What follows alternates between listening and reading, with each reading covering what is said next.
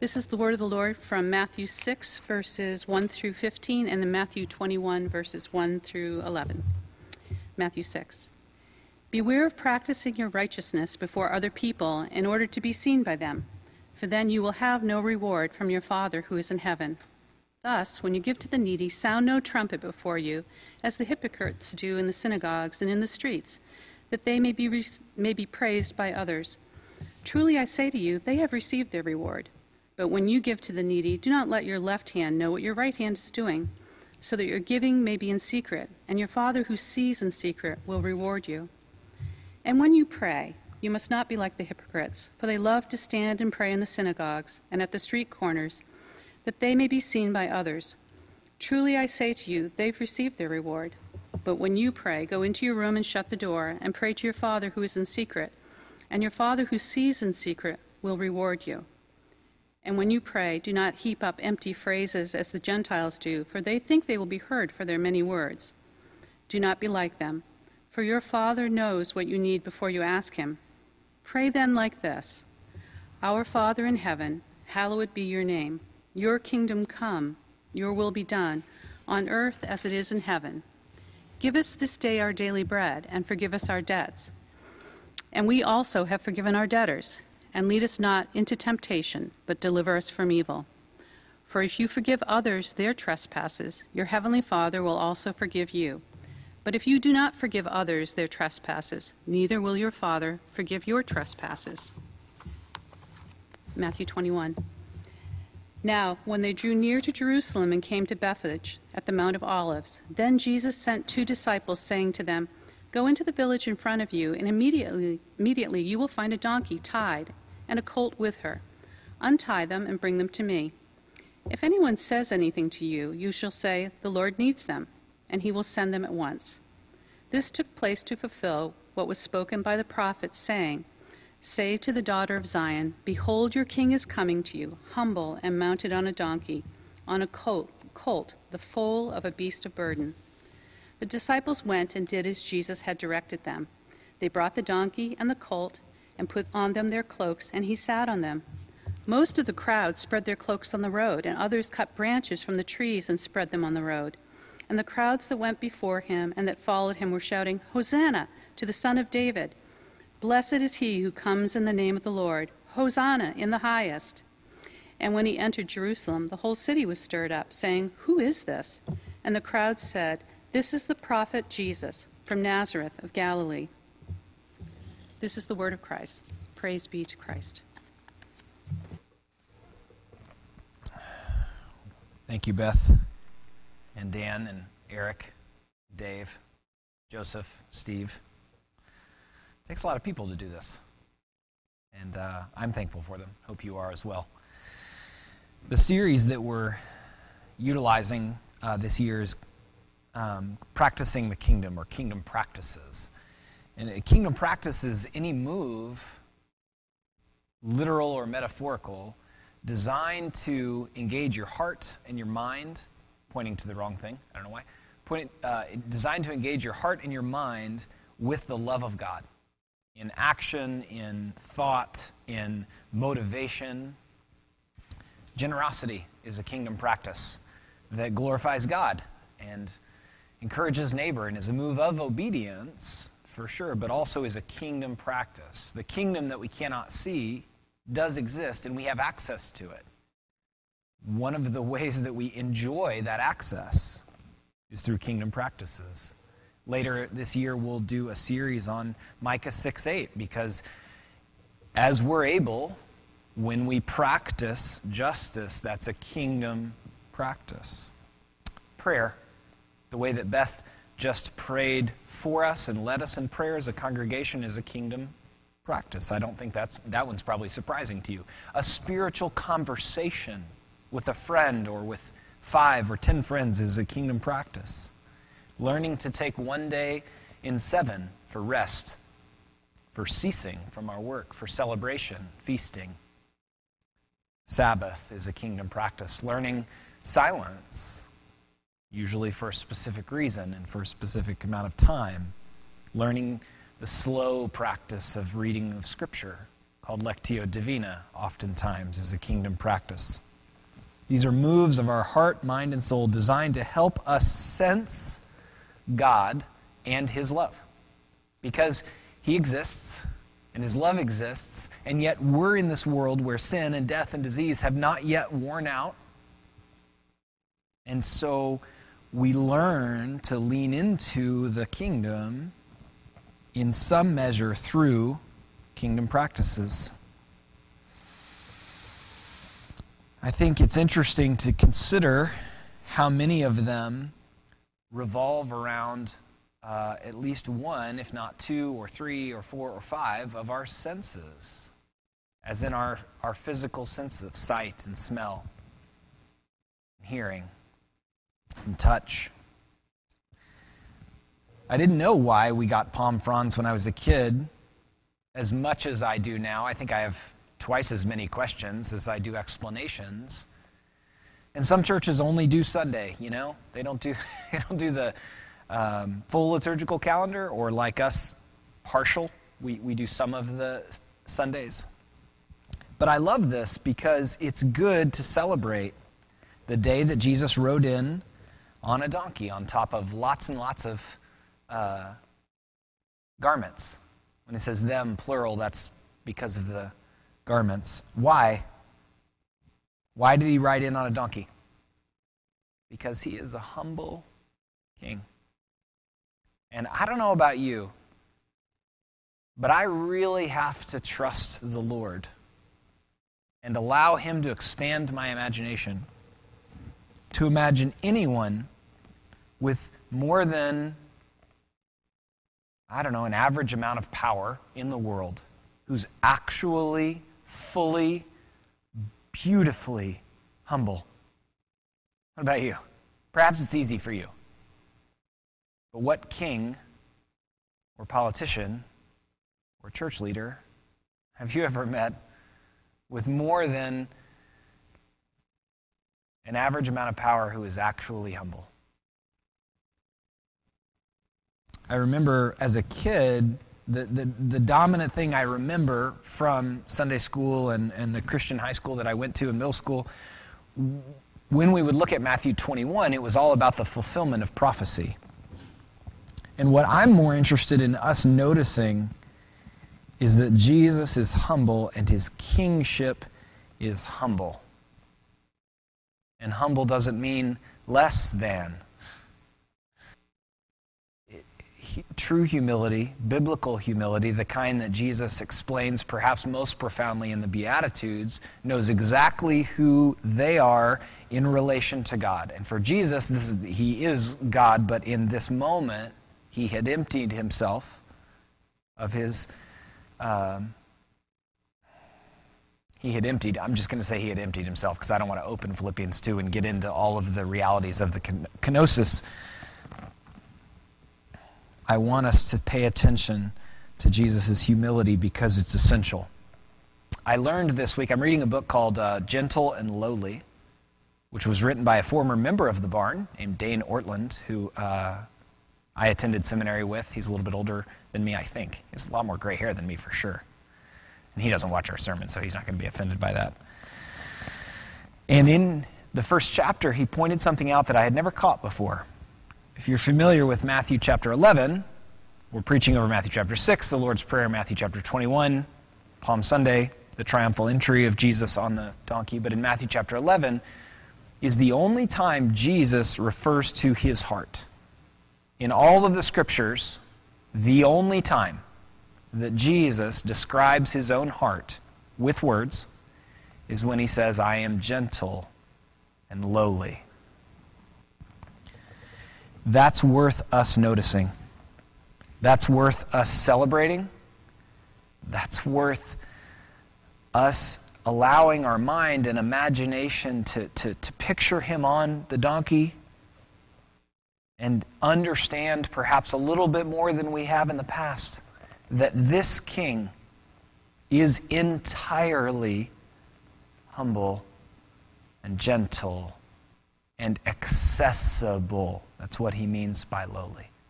That's what He is saying when Jesus describes Himself in Matthew 11 as gentle and lowly. That's not all there is to notice about the triumphal entry. That's not all there is to notice about Matthew chapter 6. One thing that stuck out to me as I studied this text is Jesus says, if anyone says anything to you, you should say the Lord needs them. So I'm picturing Matthew helping lead the colt and the donkey out of Jerusalem. And someone's like, Matthew, is it true you got out of the extortion business? And he says, the Lord needs them. I don't know. Peter, how's the fishing been? The Lord needs them. People are like, that was weird. But maybe then, I don't know if that's even a decent joke. But the humanness of the story is in there. That's why I put the joke into my notes. Jesus knew that it would be awkward for the disciples to borrow 2 working animals for his triumphal entry, but it was important, both to fulfill the prophecies that Matthew recollects and to help us see, using our imagination and our mind, that he is humble.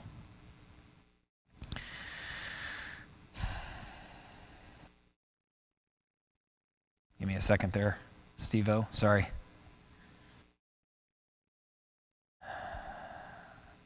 The humble king needed prayer. Jesus, there's so much to say this Holy Week. But what I want you to notice, because of the way I'm choosing to preach about kingdom practices, is that Jesus needed prayer. Jesus lamented a few chapters after this. He says, O Jerusalem, O Jerusalem. He knew how to lament. He knew how to be sad as a human being and then express that sadness, frustration, and anger. If you read Matthew 23, most of the emotions except glad in it. He knew how to do that and to do it at God. If he needed prayer and lament, so do you. I shared a few weeks ago, but I'll say it again. One of my laments of the last, let's say 3 months, is, Lord, I can't see your church. And that's hard. Remind me she's your church, not mine. And help. Hopefully you're lamenting. I was talking with a very close friend yesterday, and his counselor encouraged him to lament about something, and I tried to, subtly be like, yeah, yes, please, yes, yes, yes, you need to lament that, yes. And we talked about it. And I don't know if he's going to do it. And I'll ask him. We're going to talk on the phone again tonight. And if you're watching right now, I'm going to ask you. He needs lament. And so do you. Jesus did also. Jesus prayed for his friends also. You remember his description of his prayer for Peter? So he had spent time alone praying for Peter, and then he described his prayer for Peter, which makes me feel a little better when people tell me that they've prayed for me and don't tell me how they prayed for me. I'm always like, But it's good. Jesus not only needed prayer for himself and lament, he needed prayer for his friends. So do you. And I know your time is limited and you have to sleep and eat and work or work at your retirement. You also need to spend some time praying for your friends. It's part of the with God life. It's part of the lovely provision of God that he not only gives us friendship and prayer, but prayer that encourages and supports and sustains our friends through the power of the Holy Spirit. Jesus wrestled with God, and I know that is challenging to us because he is God, but he wrestled with God in Gethsemane. If you want to read something this week and really marinate in it in the Scriptures, that's a picture of Gethsemane where Jesus prayed 3 times, asked the Lord to figure it out another way. Have you ever prayed that way? Something's in front of you and it's challenging. Have you ever said, Lord, I would like it if there was another way? And many of you have never prayed that way because of how Jesus ends his prayer, not my will but yours. And we think we're doing something more spiritual. And when we believe or act more spiritually than the Bible, and especially than Jesus, friends, it's a wild adventure in missing the point. I'm going to encourage you, because Jesus needed prayer, to pray about the things in your life that trouble you the exact same way Jesus did before Gethsemane. And your situation is not as bad as that. You will not suffer as much as Jesus suffered on the cross, because you're not divine, and that divinity and sense of affection with the Father will not ever be taken away from you because of Jesus. But your suffering is something that Jesus sympathizes with and is even sorrowful towards. And one of the provisions he's given is to pray the way that he did. So I'm encouraging you, especially because it's Holy Week, something's going on in your life and you have some sense of how the Lord is growing you up through it. The best way to begin that prayer is, God, if there's another way. Because it's so honest. That's part of Jesus. An interdependently connected part of Jesus' humility is his honesty. I try to be honest with you as your pastor and hopefully friend. We're not doing a Maundy Thursday service this week, and here's why. I am so tired. Because my job is really hard. And the humility of Jesus is so beautiful. And I was able to easily write this sermon, finally, because of the beautiful humility of Jesus Christ. But this job is really hard. One of my mentors in St. Louis, his name is Fred Lang, and I used to try and explain away what was challenging about being a pastor, like it's not that hard, and he would argue with me, mostly on the basis of spirituality. Two of my closest friends, wildly successful humans, one of them is an executive vice president of a trust company, the other one is director of land acquisition and energy strategy at Microsoft. I used to argue with them and say, your jobs are really hard. And they literally will laugh at me. And I've finally given up arguing with them. I said, okay, am I saying it's the hardest job in the world? Nope. But is it really hard? Yeah. And I'm tired.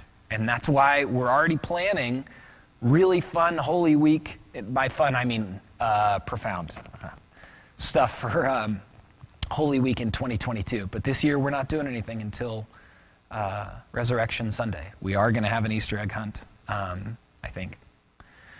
We are going to flower the cross. You'll get all that information in the barn blast. And the reason I'm being honest about how I'm doing is we are to learn from, then follow Jesus in the way he did life. And he's so honest and humble and authentic. He's the most honest human that has ever existed.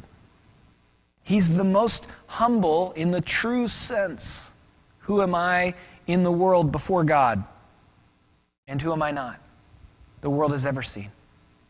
And we get to learn from him, take his yoke upon us, because he's gentle, and that yoke will not crush us. And it is, in fact, the only thing that can give rest to our souls.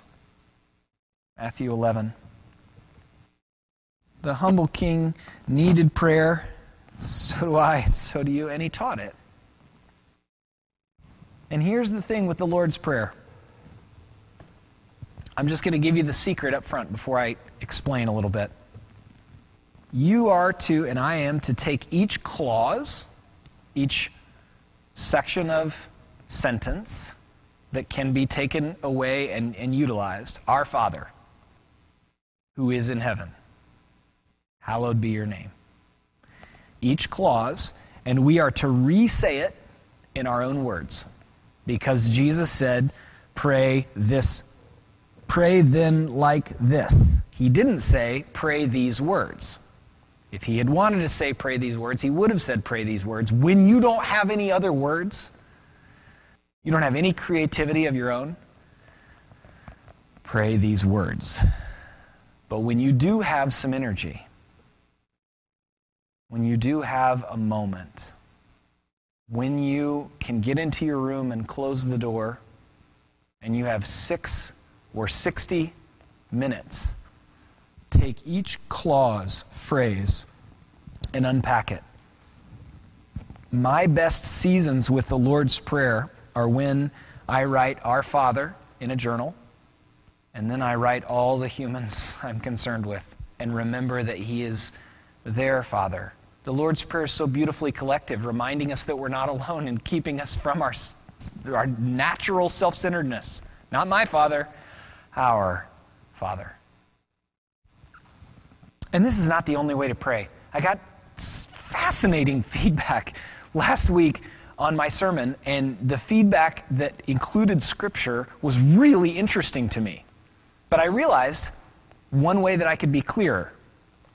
I'm not attempting to speak conclusively about prayer. I'm attempting to encourage you to utilize the kingdom practice of the Lord's Prayer the way that Jesus taught it. As almost every book of the Bible, literally, there are 66 of them, teaches us something about prayer.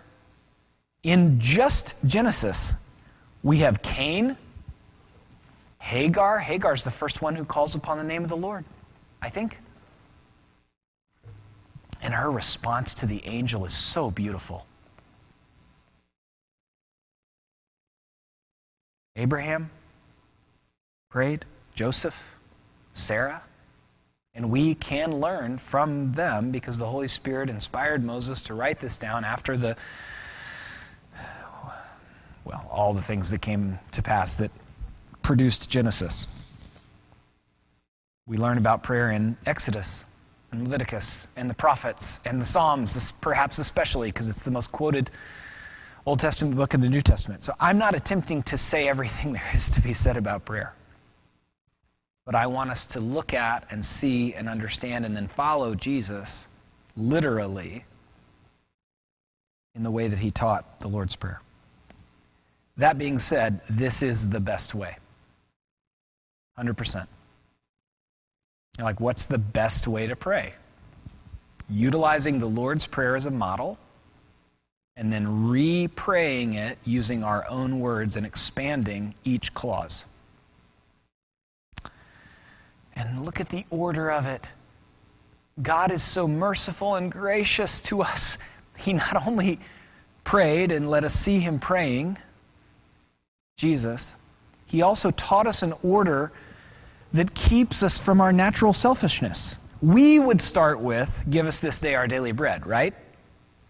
Other kinds of harsh religion would just nix that. Jesus includes that, but he puts it in the middle. We start with collective, reminding us we're not alone. Father, who is in heaven, who sees us. Your kingdom come, your will be done on earth as it is in heaven, which is the most demanding part of the Lord's Prayer. It's actually a command. We are commanding him to come back and to make our world, our kingdoms, more and more and more like his. Jesus is so kind in the way that he teaches prayer that our souls cannot help but be settled by the only one who can speak peace to them. Our Father, who is in heaven.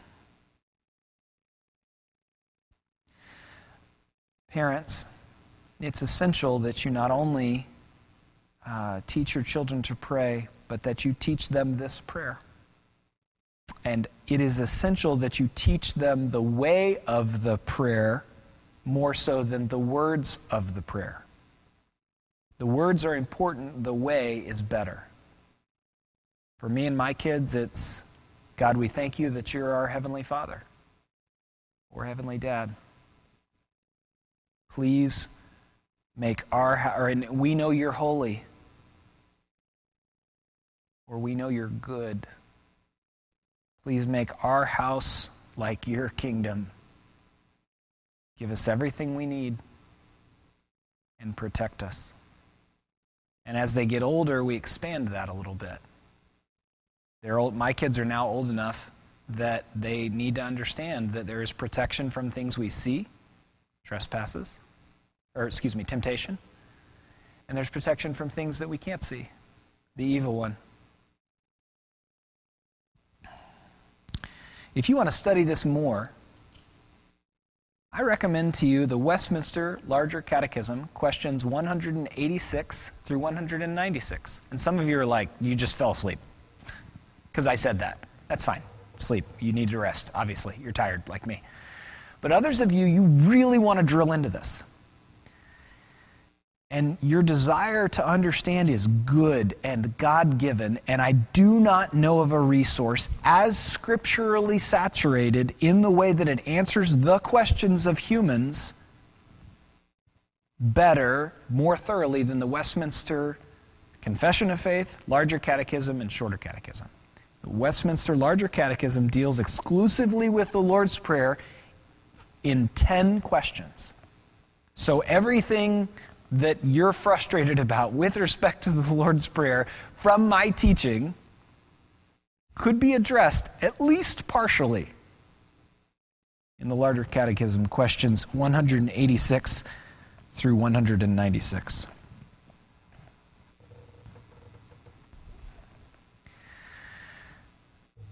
This way of praying is better than praying these words. And I am choosing the word better very, very, very, very, very specifically.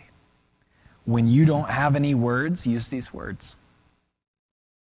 The worst times in my life, I didn't have much to give back to God in terms of new words. So I used others' words. First Jesus's, and then a book that I'm very fond of called Canyon Road and the Psalms. But when you do have some energy, take each clause of the Lord's Prayer and re-say it in your words with your circumstances, asking the Lord for all of the provision that's available because of the work of Jesus, that we are taught by him more than once, it's in Luke 11 also, to pray. The humble king needed prayer, and he taught it to sustain and grow us until we're with him. How gracious is God that he not only gives us prayer, shows it to us. We have so many of Jesus' recorded prayers, and we know about 50 days of the almost 1,000 that Jesus spent doing ministry on earth, and we have so many of his prayers because God is that gracious to teach us in that way. And what happens as we pray the Lord's Prayer, using his words and using our own, is we remember the gospel.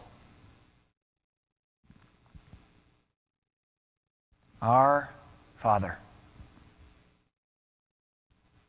Our Father is going to set everything to rights. Did you know that? All the sad things are going to come untrue. The world that is now groaning for redemption will receive it. And we remember that when we pray the Lord's Prayer, your kingdom come, your will be done. That is both about your kingdom and about his return. And it is the most imperatively toned part of the Lord's Prayer. How gracious of God amidst our curse fatigue. Aren't you tired? Generally, and of death and disease and pain and unreconciled relationships? I am. And in praying the Lord's Prayer, both literally and using it as a model, my soul is reminded that all will be set to rights.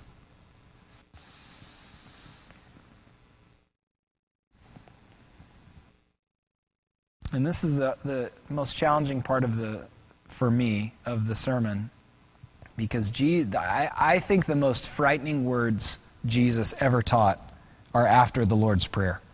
Matthew chapter 6, verses 14 and 15. For if you forgive others their trespasses, your heavenly Father will also forgive you. But if you do not forgive others their trespasses, neither will your Father forgive your trespasses. And if that strikes you as challenging in terms of the way that he taught it, it is deliberately so. Because if you know your forgiveness and how profound and powerful and incredible that is, then you inevitably forgive others. He's also talking about a way of life, what the Apostle Paul would call a lifestyle of repentance. I'm thinking of, or a repentance unto life is how the Westminster Confession would call it. Practically speaking, it means this. Someone hurt you. And when you close your eyes and picture them, what do you see?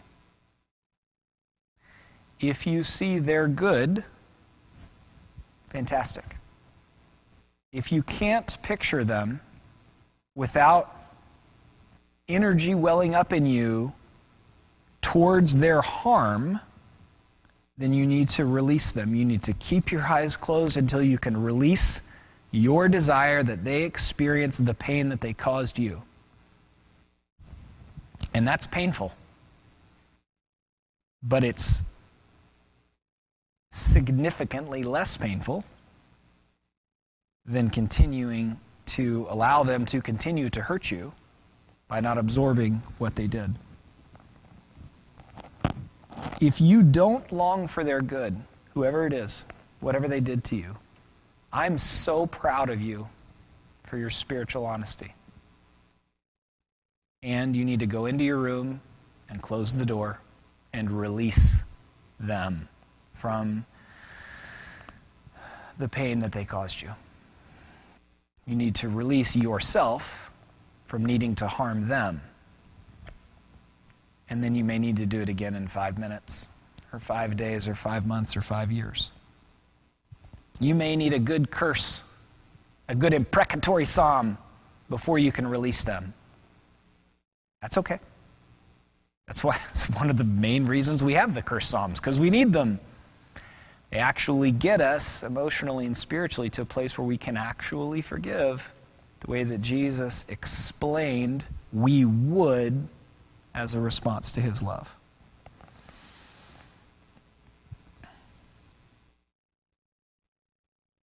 All of this is good and possible and beneficial because our Savior and King and Lord and God is gentle and lowly.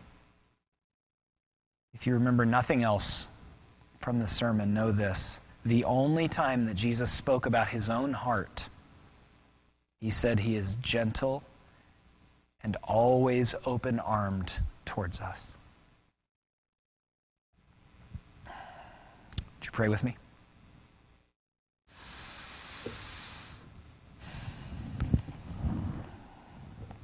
Father in heaven, for the many, many saints listening to this who have enjoyed utilizing your prayer in their own words for decades, would you encourage them? And for the rest of us who know but neglect to utilize the provision of the Lord's Prayer, would you encourage us this week to go into our rooms and close the door and pray? We praise and thank you for providing so bountifully for us your gospel and then this kingdom practice of prayer. Amen.